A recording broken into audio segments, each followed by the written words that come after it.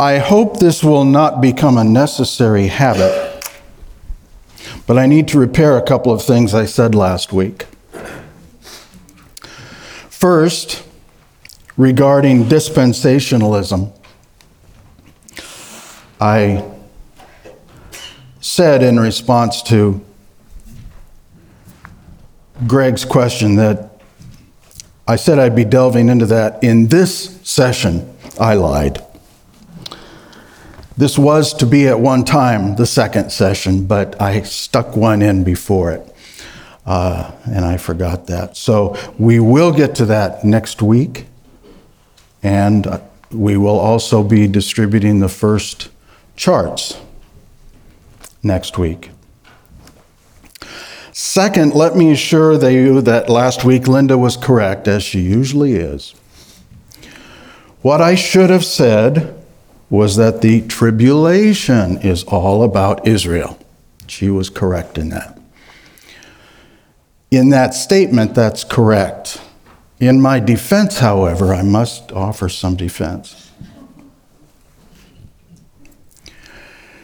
Israel does indeed play an important role during the millennium, so it's both. Near the end of our session today, I will state the following. In a strict dispensational sense, any mention of the kingdom refers specifically to the reign of Christ on earth during the millennium and has Israel as its focus. And quoting this church's Articles of Faith, quote, Christ will be the king of this millennial or Davidic kingdom with the nation Israel occupying an exalted position within the kingdom. Isaiah 11, 1-10. So, we both were right. Always a happy circumstance. Now, the kingdom narrative. I realized early on that we had to address this because that's what it's all about. The study of eschatology, the last things, is ultimately a study of the fulfillment of Christ's kingdom. If the Messiah is the recurring motif throughout God's word from Genesis to Revelation, then the gravitational flow of the Bible runs inexorably toward Christ the King, assuming his place of ultimate judgment and lordship upon his throne. That is the narrative, beginning to end. To appreciate the kingdom's importance and centrality to all of God's plan for man, as well as its overwhelming importance in the eschaton. Before we can move forward, we need to look backward, to trace the development of the timeless kingdom of God, which in the end will be handed over to his Christ by the Father. The earliest reference I could find to this kingdom is in the second book of the Pentateuch. Let's turn to that. Exodus. Exodus 19. The second book of the Pentateuch in the words of God given to Moses to speak to Israel. So here we have kingdom beginnings. Exodus chapter 19, verses 5-6. Who has that? Yeah, Mike down here.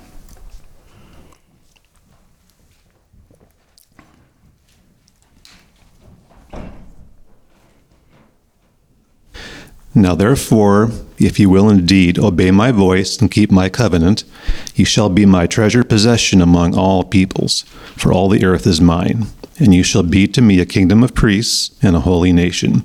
These are the words that you shall speak to the people of Israel. So Yahweh is saying, you will be a kingdom of priests and a holy nation. Regarding this, Walter C. Kaiser Jr. writes this: Israel was to be kings and priests to God on behalf of the nations. They were to be mediators of the gospel as missionaries to the nations. In your seed shall all the nations of the earth be blessed. Genesis 12:3b. And they were to be partakers in the present aspects and coming reality of the kingdom of God. This is the first now, not yet in this session. It's a standard motif in God's word. Whether you're in the Old Testament, the New Testament, no matter who's speaking, this now, not yet. Seems like every book of the Bible we've studied in my class, there it is again. It's always now, not yet.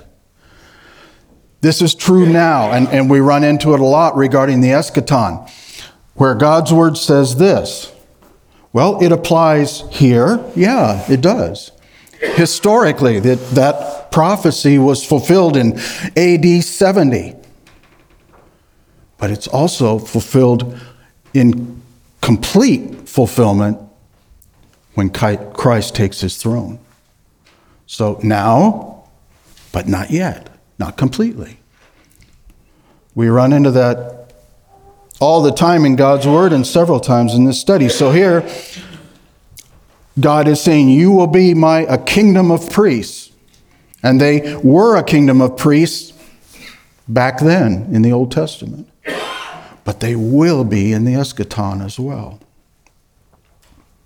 We get our most important reference to the everlasting kingdom in the narrative about the first king of Israel, Saul, and his successor, David. Please turn with me to the first book of Samuel. Well, I should have given this to Greg to read. 1 Samuel. We're going to be going to chapter 13. From the beginning, the Lord God's plan was that he would establish an eternal kingdom, which would be ultimately handed over to the second member of the Godhead, Christ Jesus. If he had been faithful to the Lord, Saul and his house would have inaugurated that kingdom. That was the intention. But Saul was not faithful. In disobedience to Yahweh, instead of waiting for Samuel to arrive to make the sacrifice before the battle, he got impatient. He says, well, Samuel must not be showing up, so I'll do it. I'll make the sacrifice. No. In the Mosaic covenant, in the covenants with Israel from God, there were kings and there were priests. And the two never came together. That's what sets Christ Jesus apart. That's what makes Melchizedek the most fascinating character in the Old Testament. I love Melchizedek. Patty's smiling. My eyes glow when I think of Melchizedek because he's a mysterious figure. He just bloop, plops into history. There he is. He was the king and priest of what was going to be Jerusalem. And that's what set him apart. He was a type of Christ because he was a king and a priest. But in Israel, you could not be both. And so Saul did a really bad thing. And then immediately thereafter, Samuel shows up. So he impatiently assumed the role of priest and made the offering before the Lord before battle. Immediately thereafter, Samuel shows up. 1 Samuel 13. Let's read verses 13 to 14. Who has it? And Samuel said to Saul, "You have done foolishly. You have not kept the command of the Lord your God, with which he commanded you. For then the Lord would have established your kingdom over Israel forever. But now your kingdom shall not continue. The Lord has sought out a man after his own heart, and the Lord has commanded him to be prince over his people, because you have not kept what the Lord commanded you." Now, don't miss that important word in verse 13, forever. Samuel is referring to the eternal messianic kingdom that would ultimately be assumed by Christ Jesus. And of course, that man after God's own heart mentioned in verse 14 was David, son of Jesse. Before anyone outside his immediate family knew anything about him, God had already appointed David to be king over Israel. Another now, not yet, by the way. No charge for this. David was anointed king. It was 20-some years later, I think. I may be wrong on the years, but it was quite some time before he actually became king. So God recognized him as king now, but not yet, not quite, all the way. Keep your eye out. When you're reading through God's Word, keep your eyes out for those. It's fascinating. They're throughout God's Word. Now turn to 2 Samuel chapter 7 and follow along with me. The Lord God is giving to the prophet Nathan instructions that he is to declare to King David. In verse 17, we have the confirmation that Nathan did just that. We're going to be reading chapter 7, beginning with verse 11b. Nathan told the king every word from Yahweh. In one of the most beautiful passages of Scripture, another, now not yet prophecy, King David expresses his desire to build a permanent house, not a temporary portable tabernacle or tent, which is what the word tabernacle means, but a fixed residential structure, a permanent temple for the Lord. This was no fickle daydream, but an earnest, reverent act of devotion to build for Yahweh a permanent temple. And King David had all the right reasons to build the temple. He was righteous, he was sincere, he was reverent. God, you don't belong in a tent, you belong in a solid structure. I want people to know who you are, how important you are, how powerful you are. But God had something else in mind. He would have his house built, not by David, but by his son Solomon. But God wanted to talk about another kind of house. Follow along with me, beginning with the end of verse 11. This is good stuff.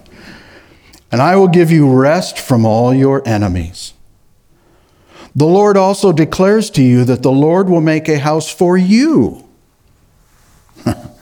When your days are complete and you lie down with your fathers, I will raise up your descendant after you, who will come forth from you, and I will establish his kingdom. He shall build a house for my name, and I will establish the throne of his kingdom forever. There's that word again. I will be a father to him, and he will be a son to me. When he commits iniquity, I will correct him with the rod of men and the strokes of the sons of men. Now, let me pause right there. This is not only now, not yet, but this is one person and another. These are two prophecies woven together. He's prophesying what is going to happen to Solomon. Yet this, as a whole, is a messianic prophecy. He's talking about Christ, the ultimate king, the permanent king. But obviously, if he's saying, I will be a father to him and he'll be a son to me, and when he commits iniquity, we're not talking about Jesus anymore, are we? And I'll correct him with the rod of men. No. So he's blending together two prophecies. One about Solomon, who deserved the rod of men, deserved God's chastisement, and Christ. Now, let me continue. But my loving kindness shall not depart from him, as I took it away from Saul. Correction? Yes, but I'll not leave him, whom I removed from before you. Your house. Now, David says, I'm going to build you a house, God. God says, let me build you a house. your house, and your kingdom shall endure before me forever. Your throne shall be established forever. Great passage. With a working knowledge of human nature, we might wonder if this turned David's head. Certainly could have. Would his sons, grandsons et al. Continue on ruling forever in perpetuity? Well, we don't need to wonder.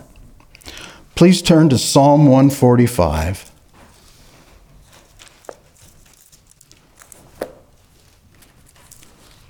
Psalm 145. Who has that?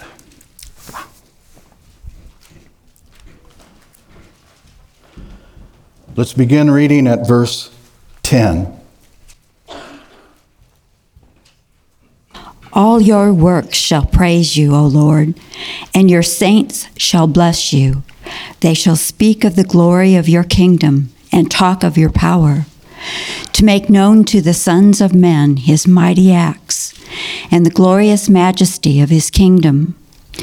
Your kingdom is an everlasting kingdom, and your dominion endures throughout all generations. Seems pretty clear from that what David's state of mind was. He says, your kingdom, your power, not mine. An everlasting kingdom, your dominion endures.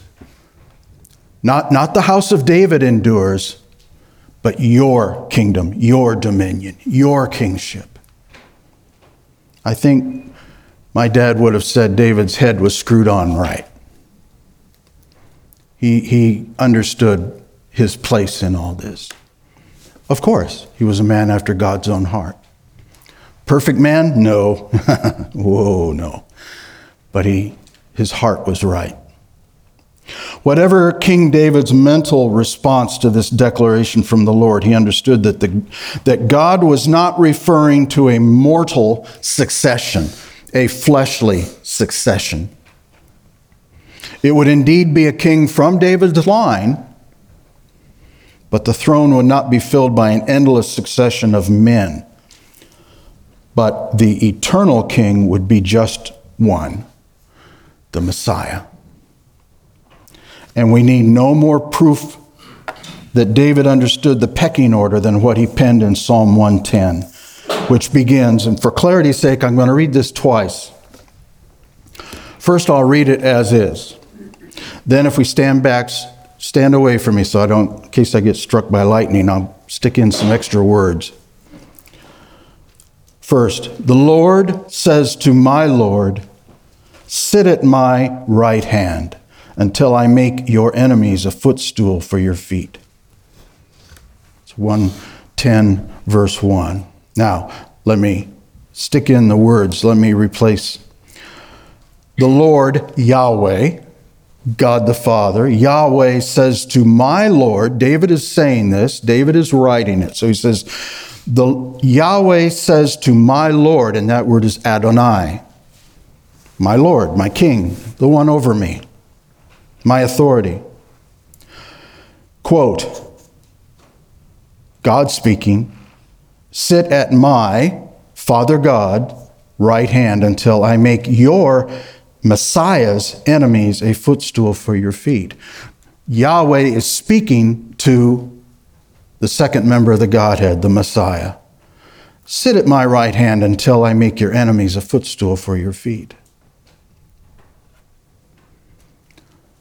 We can't know what was in David's mind, how much of what he wrote he understood when he wrote this prophecy, but he knew that he had a Lord between himself and Yahweh.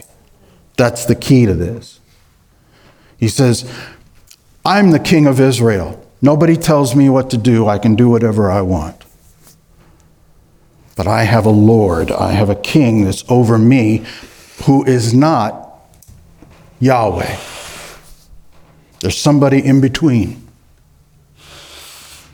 And that at the end of all things, that Lord would reign with unquestioned and unlimited authority. Continues in Psalm 110. The Lord is at your right hand. That's not Lord Yahweh, that's Lord Adonai. Adonai is at your right hand. This is David speaking.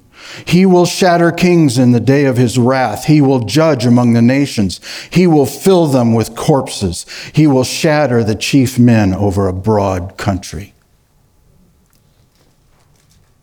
David got it. Whether he understood this prophecy or not, that's exactly what happens at Armageddon. That's exactly what happens. God's word says that the birds came and feasted on the corpses. Christ comes, opens his mouth, and speaks. And this huge army that's been gathering for years, getting ready, in place, just like Putin has his army in place. He's been spending months getting them ready. This whole army is ready. We're going to fight God. We're going to take him down. Jesus shows up, says a word, boom, dead. Done. And the birds feasted on all the flesh. Now, look at the other Old Testament prophets who spoke of this eternal kingdom. Isaiah, Jeremiah, and Daniel. All three speak of an everlasting kingdom ruled over by, as Daniel puts it, the Most High. But the other two explicitly tie this to the Davidic covenant and the Davidic line of kingship. And all three make it clear that this ruler will be essentially synonymous with the Lord God. That's another thing you run into when you start digging into the end times, even before that, but especially then. You start asking yourself, well, wait a minute, who's being referred to here? Is this Father God or is this Son God? Who is it? Let's look at Isaiah chapter 9 first. A familiar passage, especially around Christmas. Isaiah 9,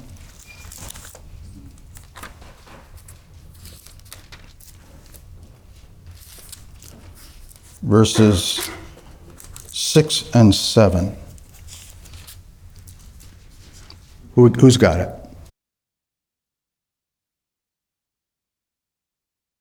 For a child will be born to us, a son will be given to us, and the government will rest on his shoulders. And his name will be called Wonderful, Counselor, Mighty God, Eternal Father, Prince of Peace. There will be no end to the increase of his government or of peace on the throne of David and over his kingdom, to establish it and uphold it with justice and righteousness from then on and forevermore. The zeal of the Lord of hosts will accomplish this.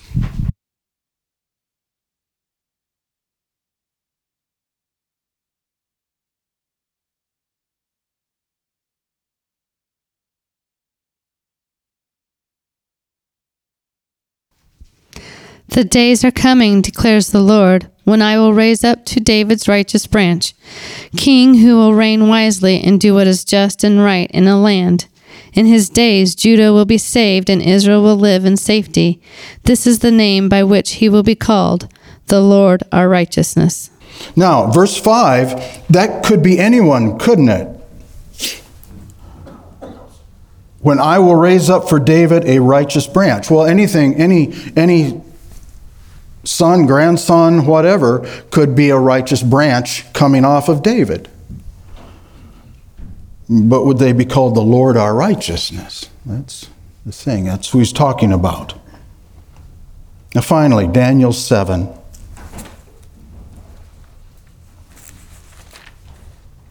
Daniel chapter 7. Let's read verses 13 to 14. Who's got Daniel 7? Good. I saw in the night visions, and behold, with the clouds of heaven, there came one like a son of man. And he came to the Ancient of Days, and was presented before him. And to him was given dominion and glory and a kingdom, that all peoples, nations, and languages should serve him. Keep going. His dominion. That is 14. Oh, I'm sorry. His dominion is an everlasting dominion, It's kind of the punchline. which shall not pass away, and his kingdom one that shall not be destroyed. Boy, that's... Later in the same chapter, Daniel sees in the vision the fall of the beast's rule when Christ returns at the end of the tribulation, verses 26 and 27. But the court will sit for judgment, and his dominion will be taken away. That is the beast, annihilated and destroyed forever. Then the sovereignty, the dominion, and the greatness of all the kingdoms under the whole heaven will be given to the people of the saints of the highest one. His kingdom will be an everlasting kingdom, and all the dominions will serve and obey him. Wow. Well, that's the Old Testament. What about the New? Please turn to 1 Corinthians 15.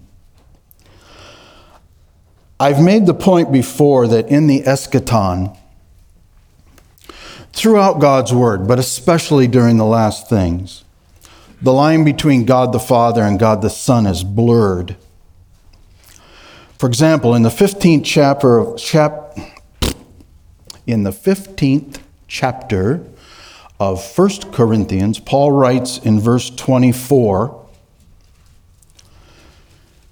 "Then comes the end, when he," that is Christ, "hands over the kingdom to the God and Father, when he," that is Christ, "has abolished all rule and all authority and power."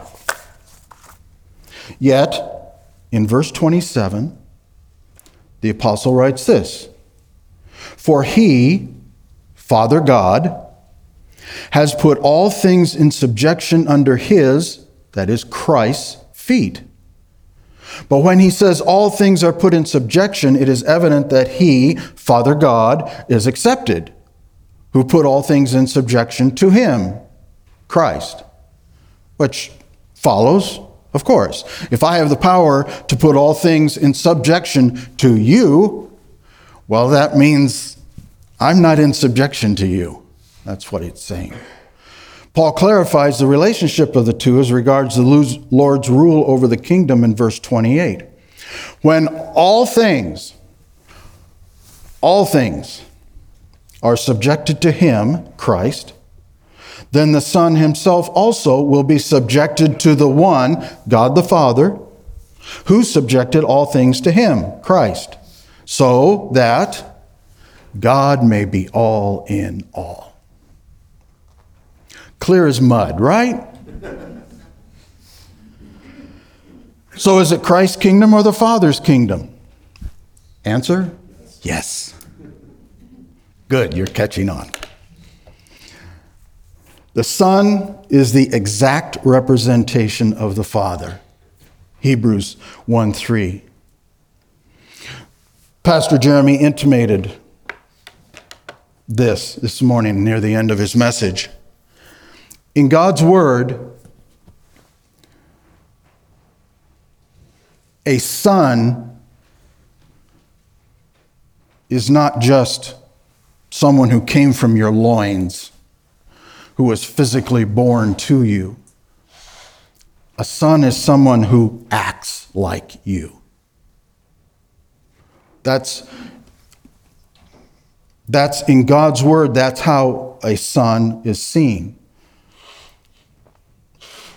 And Pastor Jeremy was saying that if we are sons of God, if we are daughters of God, we need to act like him. Because that's what a son does. He acts like him.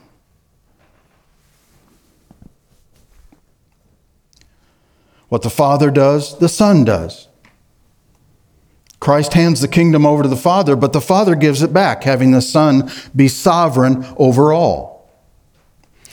The picture I have in my mind is a blending of verse 24 and the Daniel prophecy from chapter 7.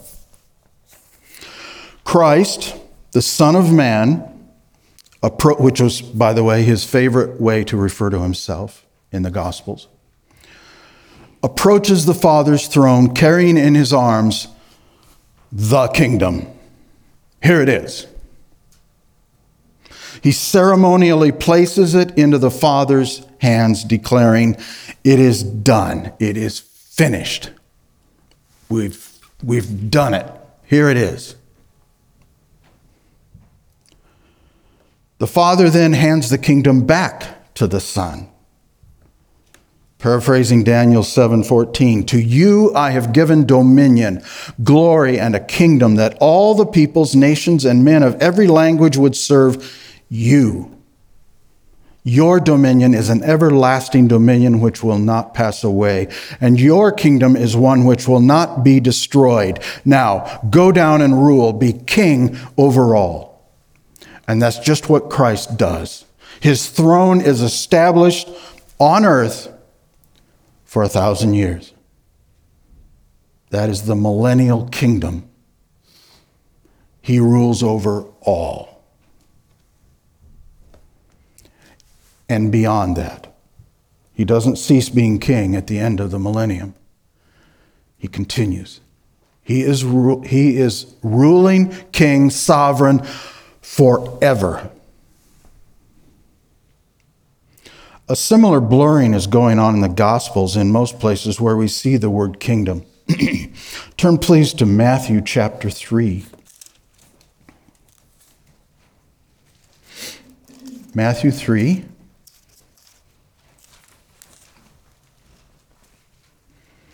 Let's read verses 1 to 2. In those days, John the Baptist came preaching in the wilderness of Judea, "Repent, for the kingdom of heaven is at hand." Now, a Jew hearing the kingdom of heaven would rightly conclude, he's referring to Yahweh's kingdom. Of course. Don't even have to explain it. Yet by saying at hand, John is referring to the imminent arrival of the Messiah, his kingdom. And after his temptation in the wilderness, when he learns of John's arrest, Jesus says exactly the same thing. Quote, "Repent, for the kingdom of heaven is at hand. And here I am." Matthew 4:17. In a sense, now not yet. In a sense, Christ's kingdom, the fulfillment of the Davidic covenant, was realized in Bethlehem when the eschaton began. Because Christ the King was now present. He was here on earth. In another sense, Christ's kingdom is here now because his church is here. He's always been a king and we're part of his kingdom. Yet in the truest sense, the truest fulfilled sense,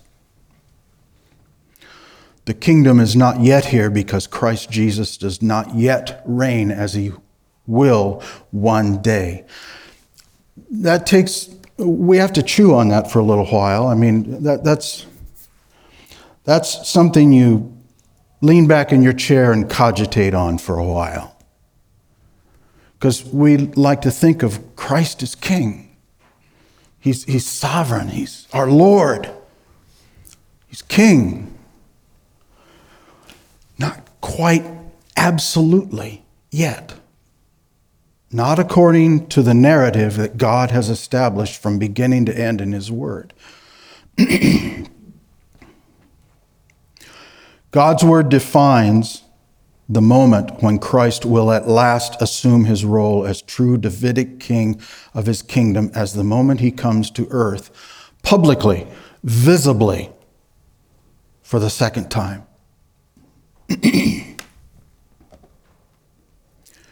In this moment, there will be no doubt. The entire world will suddenly know that there is one king over this earth.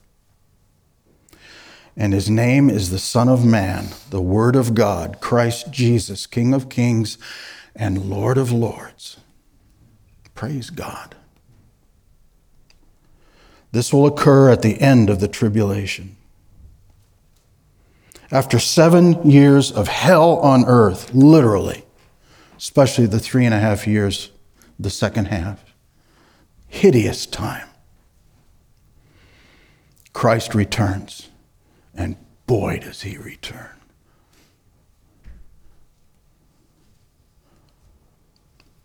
In a strict dispensational sense, any mention of the kingdom refers specifically to the reign of Christ on earth during the millennium and has Israel as the focus. We'll delve deeper into this when we study the millennium. The writers in God's Word have described this moment in a number of ways.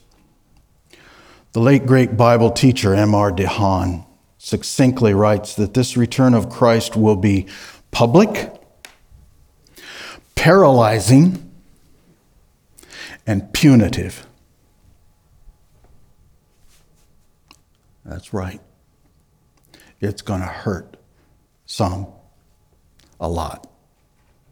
All those people who thought they were getting away with murder, they're going to realize they didn't. We close with this scene as painted by John in the Revelation. Please turn and follow along with me as I read from Revelation 19.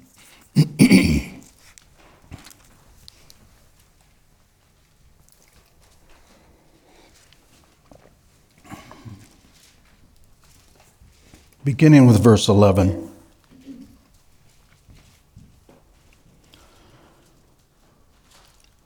And I saw heaven opened, and behold, a white horse.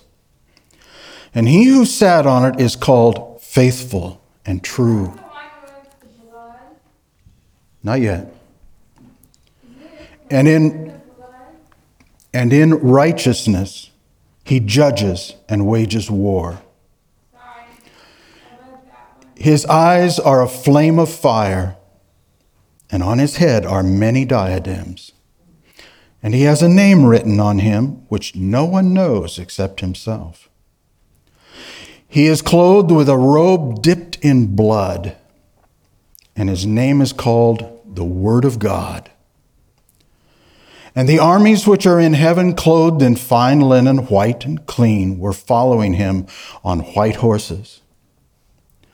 From his mouth comes a sharp sword, so that with it he may strike down the nations.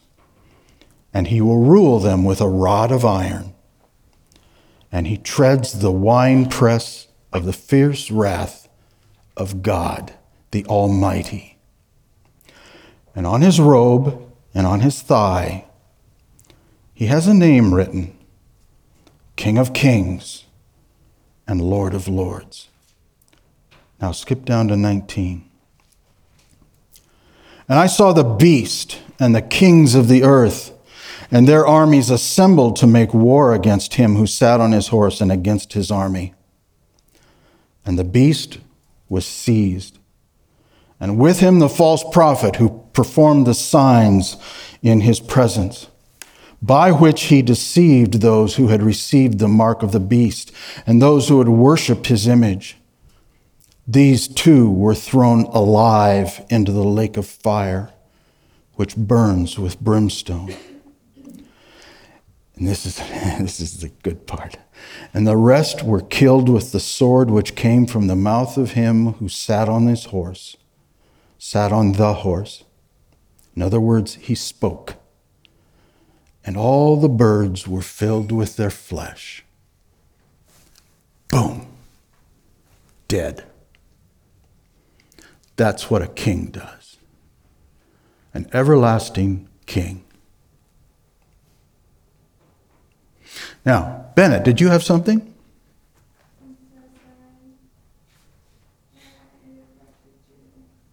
I can't hear. I'm sorry that I interrupted you. That's all right. You didn't interrupt me. You just I interrupted. got excited. Okay, so do I. Because I know that Bible verse. This is good stuff. Like, the other day, a long time ago, I was sitting with Daniel, and he read that same Bible verse. Actually, Jeremy did, actually. And Daniel looked at me and said, "Were you paying attention?" I was like, "Yes." In Revelation, they got his robe dipped in blood, and he's like, "I saw you looking over a couple times, not paying attention." And then I said to him, "That's the part." And he was like, "Okay, yes, you were paying attention." Mm-hmm. Was that Jesus? You bet. Anything else? Any other thoughts, questions?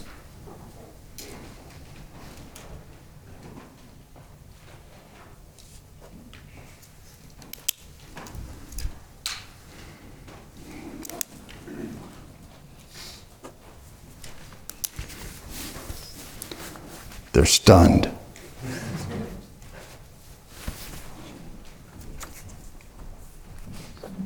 David, that passage before where it speaks of repent, we don't hear that very often anymore in today's society. Where it speaks of what? Where it speaks of repent. We don't hear that much anymore. You'll hear it out of Jeremy and Daniel, but you don't hear it very much in churches anymore.